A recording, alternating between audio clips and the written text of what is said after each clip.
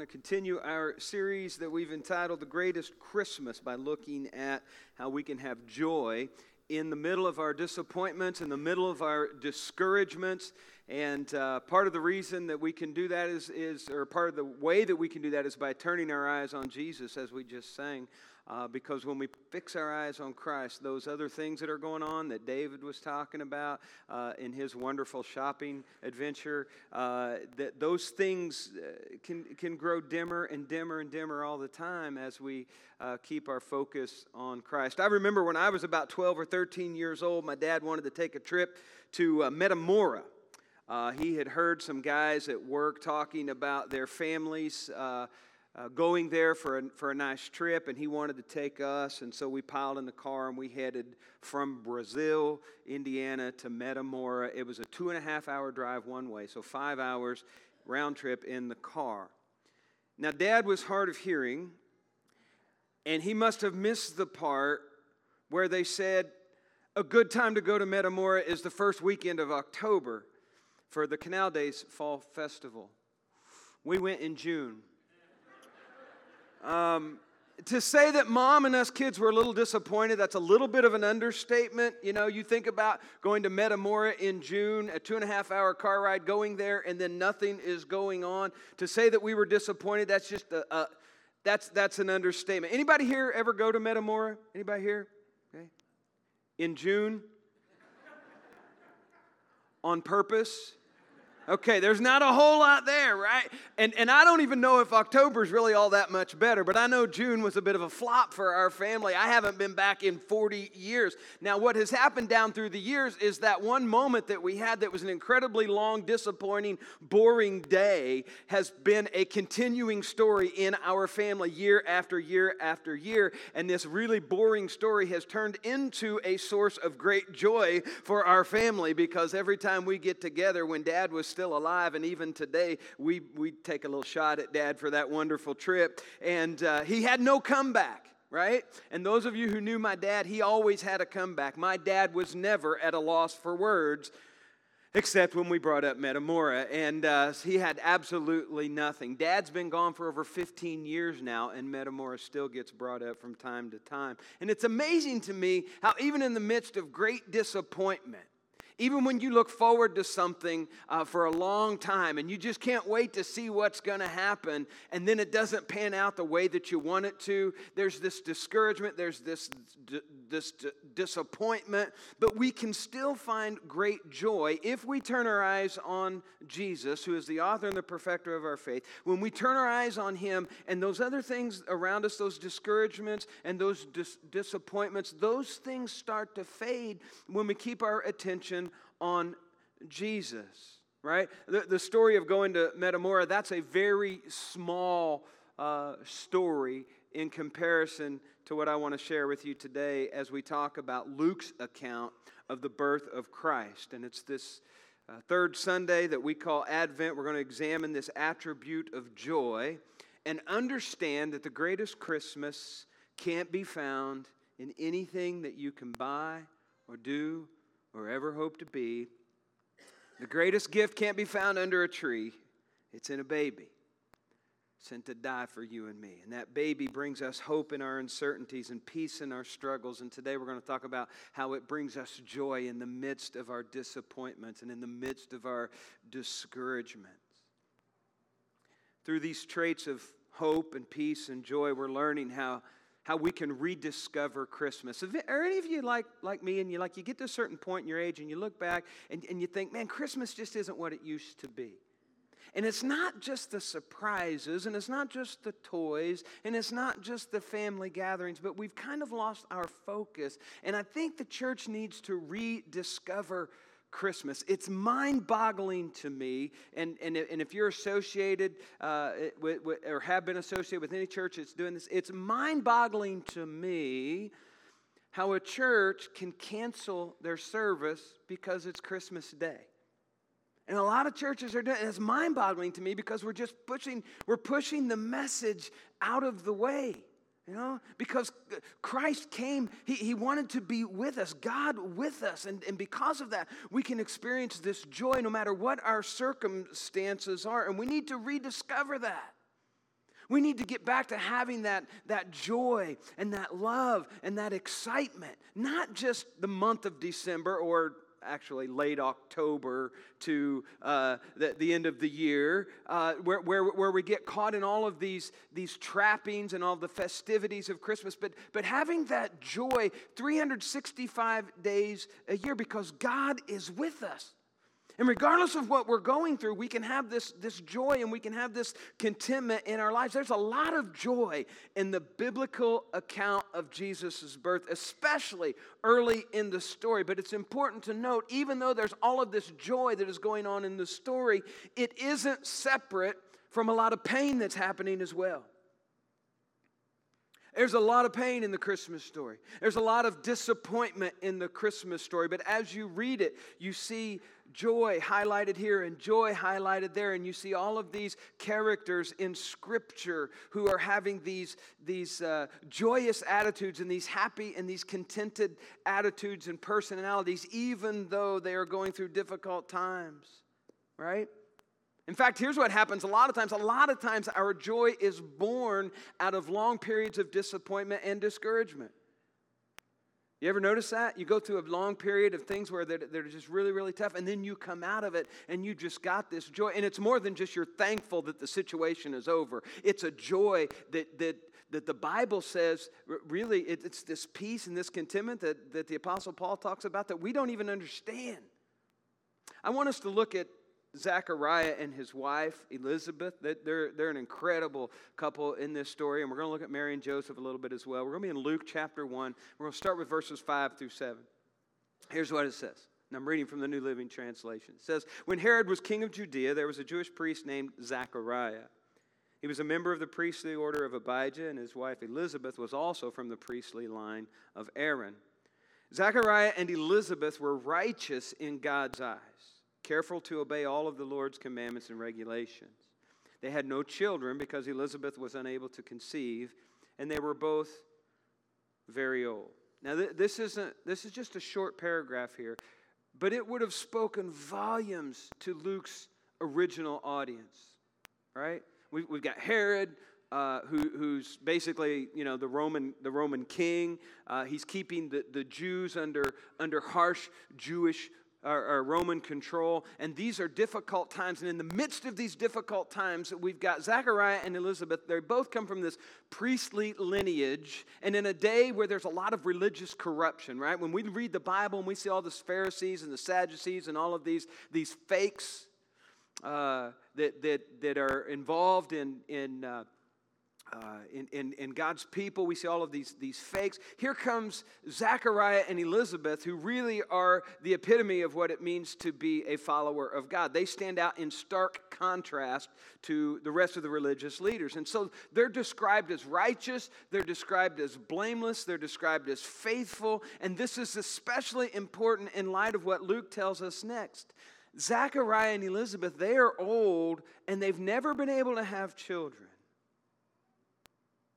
And I know how discouraging that is for some people, because I've been around some couples who are that way. They've never been able to have children, and I've witnessed it firsthand just how disappointing it can be for people who just want to have children. But in that day and age, it was even more devastating to a couple, because everybody looks at this couple that can't have children and they start thinking, what happened? What did they do? Why isn't God blessing them? These people, they're just looking at them like this, like under a microscope or with binoculars, and just really scrutinize what they must have done wrong. And so the angel appears to them and says, you're going to have a baby. And as you may already know the story, Zechariah is so overwhelmed, he can hardly believe the news. And when he questions the news, the angel says, in his best Bill Engvall voice, here's your sign, right?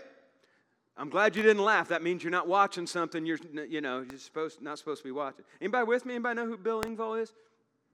Just me and Rusty? God bless the rest of you. Good job, Rusty. You and I need to seek counseling probably afterwards. Anyway, here's your sign. You won't be able to speak until the child is born. This is going to be a sign. And the prophet basically is left to writing and signaling everything that he wants to communicate to people, right? And so Elizabeth, she's quicker to believe the news, and she says this in verse 25 of chapter 1, how kind is the Lord. So the woman gets it before the man. Shocking, I heard that, but I just want to point that out. How kind is the Lord, she exclaimed. He has taken away my disgrace of having no children.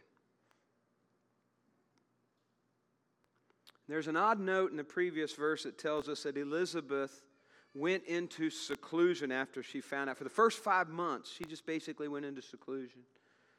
And maybe this has something to do with her disgrace, right? She's lived all these years, never been able to have a baby. Now all of a sudden she is, and maybe she just goes into hiding because she's like, man, I just need some time to deal with this. Because for her, her inability to have children would have been a lifelong source of pain. It would have been a lifelong source of sorrow and shame. She knew that people were looking at her the wrong way. She knew that people were talking about her because she wasn't able to have children. It was a big deal in that culture. And so the great hopes of this young couple who wanted to have children, Elizabeth and Zechariah, would have eventually faded down through the years as they got older. I would think year after year after year, they're thinking it's never going to happen. I'm sure that Elizabeth questioned herself several times. Not only were other people saying, what did she do? She's probably thinking herself, God, what did I do? Well, she's probably asking the same questions that everybody else was asking. Perhaps she'd been pregnant before. Maybe that's why she went into hiding. She'd been pregnant before, and you know how it is. Sometimes things go wrong in pregnancies. People have miscarriages, and so a lot of times we don't let the news out here until you're in your second trimester because if something happens, you just don't want to have to deal with that. And so maybe that was part of it. Maybe all of these other times she'd tried and it didn't work, and so maybe her hopes are starting to dim and she just wants to keep it to herself. But at some point, she and everyone around her, they're probably declaring her barren. And now all of a sudden the angel says, you're going to have a baby. Maybe that's why she stayed in seclusion for 5 months, keeping to herself. Maybe she's just letting that joy blossom personally. Maybe she just... Have you ever had something that's just really, really good and really great, even though you like sharing great things with people? It's just so personal, you just kind of want to enjoy the moment yourself for a while. Maybe that's it, right? Or maybe she was just unsure that the pregnancy was going to last. We don't really know. If you were watching a movie, there would probably be a subtitle flash along the screen. While Zechariah and Elizabeth are dealing with this, there would be a subtitle that says, meanwhile, in Galilee, Elizabeth, while she's 6 months pregnant, Gabriel makes another visit, this time to a young lady, and he's delivering the most miraculous pregnancy announcement of all time. And Mary received this news gracefully and willingly. But at some point, I'm sure, after Mary receives the news and she says, Lord, however you want it to be, I'm good with that, or something along those lines, right? She had to know, there's going to be some challenges for me. There's going to be some disgrace for me. My world's about to be turned upside down, even though I know I'm in the midst of what God is asking me to do. She had to know that there was going to be scorn. She had to know that there was going to be shame. And she had to know that her family was going to be criticized. And she had to know that her fiance was going to be ostracized as well. She had to know that the pressure would be tremendous when people realized that she wasn't married, but she was going to have a baby. How do you go about making people believe that the baby that is in your womb is God's son? Where do you even start? That's not an easy task. And so Joseph, he was kind of like Zechariah. He didn't understand it either, all right? And then Matthew's gospel tells us Joseph planned to break off their engagement. In fact, really the more accurate is he planned to divorce her. Even though they weren't married, the engagement was so binding in that day and age that it was viewed as a divorce in that culture when you broke off the engagement. And so Mary's life, from this moment on, her journey, it was not going to be easy. Maybe that's why Luke tells us a few days later, okay, so here we got Zechariah and Elizabeth over here. Mary has just received the news. And in verse 40, a few days later, Mary hurried to the hill country of Judea to the town where Zechariah lived.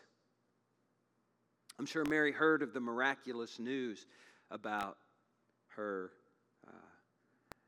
relative Elizabeth's miraculous pregnancy. If anyone's going to understand, if anyone is going to understand what I'm going through, it's going to have to be Elizabeth. It has to be. She's got to think that. And I think she was right. And then this is where the joy starts to erupt. This is where we see God taking a situation in both of these ladies' lives and just really bringing it to a point where joy is just overflowing. The joy just comes bursting through as these two mothers-to-be meet. Listen to what it says in verse 41. At the sound of Mary's greeting. This is one of the coolest verses in all of Scripture, I think. At the sound of Mary's greeting, Elizabeth's child leaped within her, and Elizabeth was filled with the Holy Spirit. Elizabeth gave a glad cry and exclaimed to Mary, God has blessed you above all women, and your child is blessed. Why am I so honored that the mother of my Lord should visit me? When I heard your greeting, the baby in my womb jumped for joy. You are blessed because you believed that the Lord would do what he said. Now, what a relief this must have been to Mary, right? She didn't have to explain herself. She didn't have to worry anymore about being understood by somebody, because she went to Elizabeth and Elizabeth completely got it. They were on the same page. They were, I mean, I know the Bible says they were relatives, but they became like sisters there. I mean, they're like soul sisters at that point. And all she had to do was say hello, and Elizabeth knew. Even her developing baby inside of her knew and leaped within her. And this was just the encouragement. This was the affirmation that Mary needed. And her joy came bursting through as well. And listen to what she said or sang, right? Here's what it says. Oh, how my soul praises the Lord, how my spirit rejoices in God my Savior, for he took notice of his lowly servant girl, and from now on all generations will call me blessed. For the mighty one is holy, and he's done great things for me. He shows mercy from generation to generation to all who fear him. His mighty arm has done tremendous things. He has scattered the proud and haughty ones. He has brought down princes from their thrones and exalted the humble. He has filled the hungry with good things and sent the rich away with empty hands. He has helped his servant Israel and remembered to be merciful. For he made this promise to our ancestors, to Abraham and his children forever. And Mary stayed with Elizabeth about 3 months and then went back to her home. This is an incredible passage of Scripture. On one level, it's a celebration and a connection in the midst of miraculous events. But on another level, it's two expectant moms sharing a deep understanding and affirmation of one another that I think helped foster the flow of joy in each of their lives, that they could look at this moment with what was going on and the Holy Spirit being involved in their lives and God being in the midst of all of this. They could understand that no matter what had happened in the past, no matter what everybody else was saying, no matter what is going to come in the future, God's got this. And I'm going to be joyful about that. And there's a lot we can take away from this story, and I'd like to focus on just 3 points today that we can apply to our own experience. Here's the first thing, and I know this sounds maybe elementary, right? But here's the first thing. It's okay to be joyful and happy. It's okay. Now, for some of you, this is a no-brainer. Duh, kind of knew that, Ron, thanks. Glad I came today. For others of you, maybe it's a little more of a subversive kind of statement that might make you a little bit uncomfortable if you really think about it. Because a lot of you, depending on where you fall on the spectrum, it depends on your personal past of whether you believe that or not. For a lot of you, maybe it depends on your spiritual history of whether you really believe that or not. I was talking to Sandy the other day, and I said, Sandy, you and Kendall have been married for a long time, and you guys just seem so happy all the time. I said, what's the secret to your happiness? She said, oh, that's easy. We go out to eat at a nice restaurant 2 nights a week. I said, that's awesome. Where do you go? She said, well, I go to Red Lobster and Kendall goes to Texas Roadhouse. And that's how they stay happy. It works. It's going well. That's not true, but I thought, it was funny. So I put it in there. We've probably all heard joy described in contrast to happiness. Like they're two separate things, like almost like happiness is fleeting and temporary, but joy is deeper and more fulfilling. Often in the Christian culture, we split these two things as if happiness is something that is in the secular world and joy is something that is more spiritual, it's more important, it's more fulfilling. Does that ring a bell with anybody? Did you know that the Bible really doesn't make a distinction between the two?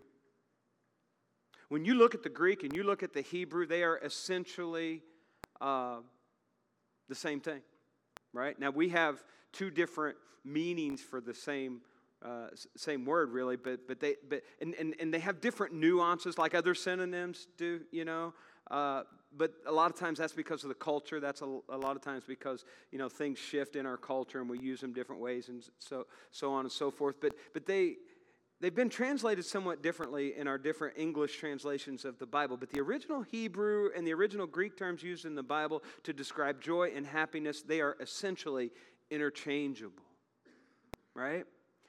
This is what Randy Alcorn says. Randy Alcorn is a great theologian, and in his book called Happiness, and I'm going to simplify basically what he is saying in the book. He's basically saying, and I'm going to simplify it because he wrote a whole book, and I don't want to share all that with you. But anyway, I think this is something we need to hear and we need to be reminded of. He says it's okay to be happy and joyful, and it's okay to enjoy those emotions. Especially during this time of year, I think it's okay. It's good to embrace. It's good to celebrate joy. It's good to be happy. It's good to be joyous. And it's certainly hard to find the right balance in our lives sometimes to savor and experience that joy, because what we do is we pack our schedules so full of stuff, especially this time of year, and we pack our schedules so full with shopping and feeling like we have to do this or do that, and we put a lot of pressure on ourselves, and it robs us of our joy. But to those of you who find yourself driven by obligation and busyness and guilt during this season, it's okay to stop and say, and Kendall, you and I, we need to, I'm preaching to two of us right now. It's okay to say no. It's okay to tell people no. I think sometimes we're so bad, and I'm bad about this. I'm bad about being a people pleaser, and I feel like if I tell somebody no, then they might not like me as much. Am I preaching to anyone else this morning? Okay, good. If not, I was going to be real concerned. And so what we do is we tell people yes and yes and yes and yes, and then we don't get turned around once or twice, and we're just like, we're overwhelmed with stuff we've got to do. And then we find this season of year that is supposed to be the most joyous time of year, we find it to be one of the most discouraging, it can be one of the most depressing, it can be one of the most painful, difficult seasons we go through. And to those of you who are hurting, those of you who are grieving personally, this is really a tough season for you as well. For some of you, it's your first holiday without a loved one. Or maybe it's your second one or third one. Maybe it's the 50th year. Maybe it's the 25th year. My dad's been gone 15 years. My mom's been gone 12 every time Christmas rolls around. It's a tough season. You know? But I want you to know that God sees you no matter where you're at on the emotional spectrum of happiness and joy. And my point is this: our longing for happiness and joy is a desire that God has placed within us, and I think it's a reflection of His own nature. You use whatever term you want to call it, but the most important part is what is our source of joy and happiness? Because here's what I deal with all the time. Well, God wouldn't want me to be unhappy, so I'm going to leave my spouse. That doesn't come from God. God doesn't want me to be unhappy. So I'm just going to go ahead and do this thing that the Bible clearly calls sin because God wouldn't want me to be unhappy. The preacher just said God wired that into us. When the source of the joy and happiness is in total contradiction to what the Word of God says, then we got an issue. If you're searching for your joy and your happiness outside of something that He would approve of, you might want to reconsider what you're trying to find your joy and happiness in. And the Bible tells us that that joy that comes from Christ, that's our strength. If you're taking notes, that's the second thing. The joy is our strength. A great reminder of this, a great example of this is Nehemiah. Remember Nehemiah, the Old Testament? He got permission from Artaxerxes, the king, to return from exile in Babylon, rebuild Jerusalem, starting with its walls. And here's the deal. This process was more than just a physical rebuilding of Jerusalem, or of the Jewish people. It was a spiritual reawakening of the people. Chapter 8, the book of Nehemiah, he brings all the people together. They bring out the law of Moses. So they basically start reading the Word of God. And Nehemiah is calling people to remember, to return to their relationship with God. And as he does, as he's telling people, you need to return to your relationship with God, people are weeping. And maybe there's tears of joy because they're returning. But maybe some of the people are starting to think about how they've treated God. Maybe some of the people are starting to think about how they've been acting. And so here in the midst of this scene where all of these people are weeping, it's a beautiful scene. The Bible tells us Nehemiah said, go and celebrate with a feast of rich foods. I like that. And sweet drinks, and share gifts of food with people who have nothing prepared. This is a sacred day before our Lord. Don't be dejected and sad, for the joy of the Lord is your strength. Celebrate. Enjoy it. That's what Nehemiah says. Why? Because this is a time for happiness. That God has brought us back into a right relationship with Him through His Son. That's why we celebrate it. That's why they were celebrating. God's now back in a right relationship with God. They're starting to remember God. And the source of their strength is in the joy of the Lord. And that's what fuels us. That's what sustains us, the Bible says. Our true source of happiness, our true source of joy, our true source of fulfillment can only come from Christ. And during this Christmas season of joy, because of the Messiah has come into the world, He has provided a way for us for everlasting life. That gives us the ultimate fulfillment that we can have. Peter describes it like this in 1 Peter 1, 8 and 9. You love Him even though you've never seen Him. Though you don't see Him now, you trust Him and you rejoice with a glorious, inexpressible joy. The reward for trusting Him will be the salvation of your souls. To know that when this life passes and your soul is saved and you're headed for heaven, there's no greater joy than that, church. The Bible calls it inexpressible and glorious joy. Now that sounds like pretty deep stuff, right? The kind of joy that finds its source even deeper than our pain, even deeper than our sorrow, even deeper than our problems can bury us. There's a joy that is within us, a deep well to draw from, no matter what we're facing. Now, I want you to understand something. This isn't just the don't worry, be happy kind of attitude I'm talking about. I'm not talking about just put on a fake plastic smile and go about your life and just everything's okay. And I'm not saying you have to be happy with everything that everybody does. Not even here at church. You don't have to like everything that we do here at church. Reminds me of a Sunday school teacher questioning her students about a lesson on God's all-powerful omnipotence. She said, now children, is there anything that God can't do? And the preacher's son immediately raised his hand into the air. And the teacher thought, oh, good, here we go. She thought maybe he missed the point of what I was talking about. He raised his hand, and half-heartedly she asked him, says, well, just what is it that God can't do? And the boy said, well, my dad said just yesterday that not even God can make everybody in this church happy. I get that. I see Marianne. Marianne, you get that back there? Marianne Bailey, one of our teachers, a preacher's wife. She's here this morning. You get that. And here's the deal. God never asked us to make everyone happy. Right? And sometimes joy is this rushing fountain that just, sometimes it bubbles up slowly from within. And sometimes we have trouble finding our joy because we're so focused on things in our lives that really, when you get down to it, they don't matter. Pretty good at majoring in the minors sometimes and losing our joy because we're so focused on what this person did or what that person didn't do instead of relying on what Christ has done for us. And wherever you find yourself today in that joy spectrum, I want to encourage you that the joy of the Lord can be found no matter what you're facing. And that leads us to our final point. We can choose joy. We can choose it, right? There's a lot of uses of the word rejoice in the Bible. It's not a word that we use as much in our culture today, I don't think. We should.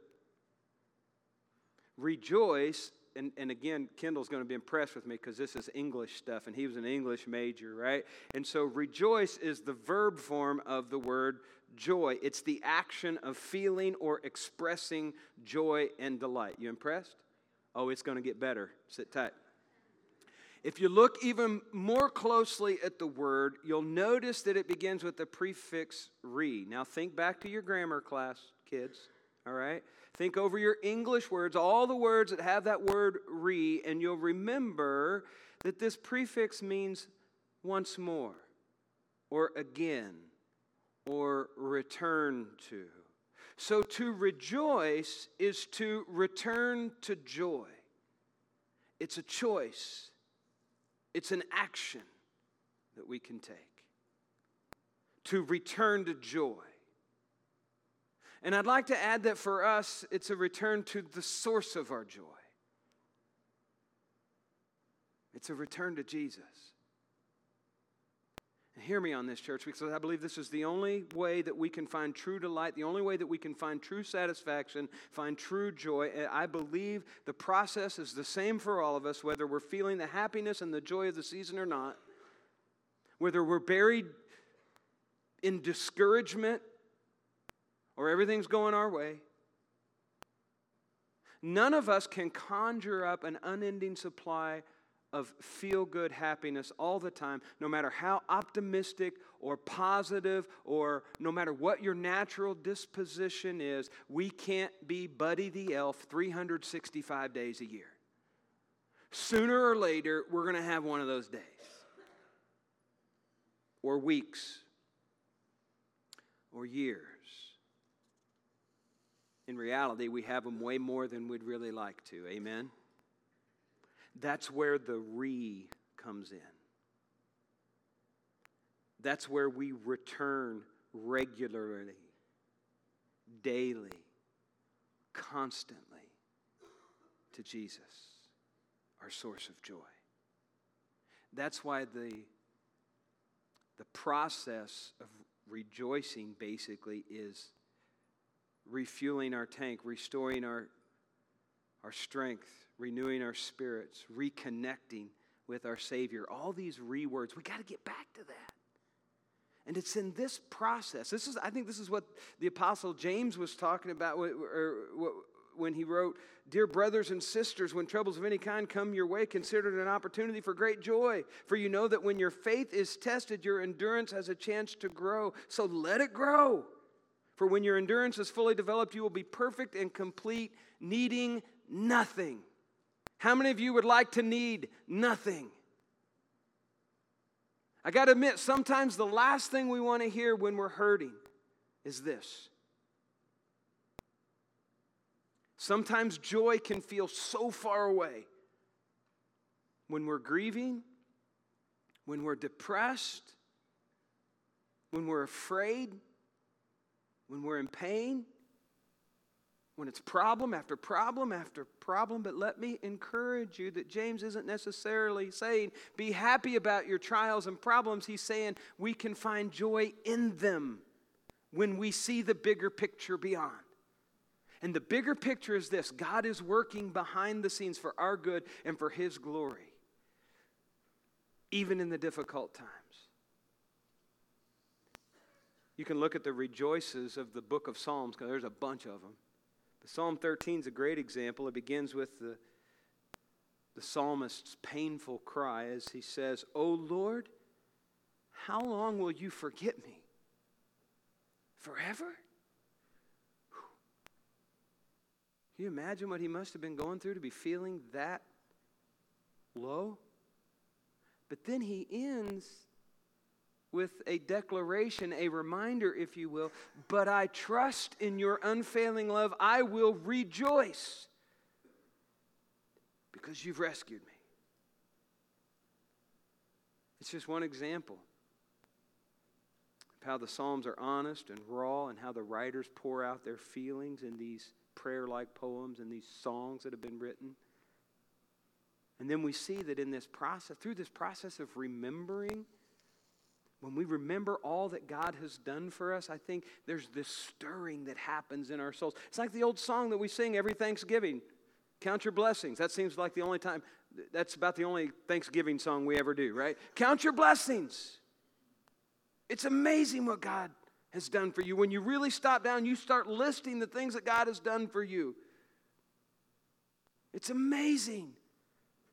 And my hope for you is this: that we rediscover Christmas this year by embracing joy. No matter what we're going through, we're going to choose to have joy as we remember each day what the source of our joy is, or who the source of our joy is. And let us seek happiness, not in the seasonal trappings and the traditions around us, but by returning constantly to Jesus. There's an old story about a disgruntled early American who went to Ben Franklin one time to complain. And as I tell this story, I'm going to ask our worship team to come to get ready to lead us in our closing song. This disgruntled early American complained to Ben Franklin. He said, "So where's all this happiness that the Constitution was supposed to guarantee me?" And Franklin is said to have responded with this: "The Constitution guarantees the American people only the right to pursue happiness. You got to catch it yourself."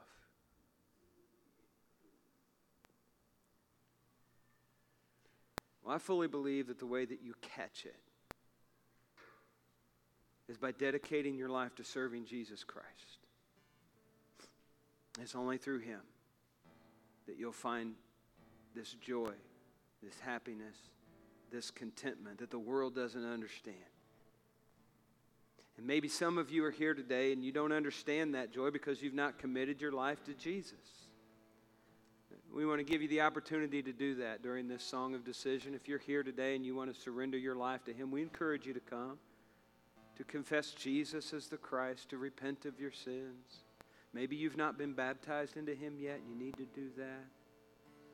Or maybe you've done all of those things, but somewhere along the way, the things of this world have become more visible and more visible all the time because we've taken our eyes off of the source of our joy, Jesus. I'm going to ask you to stand with me.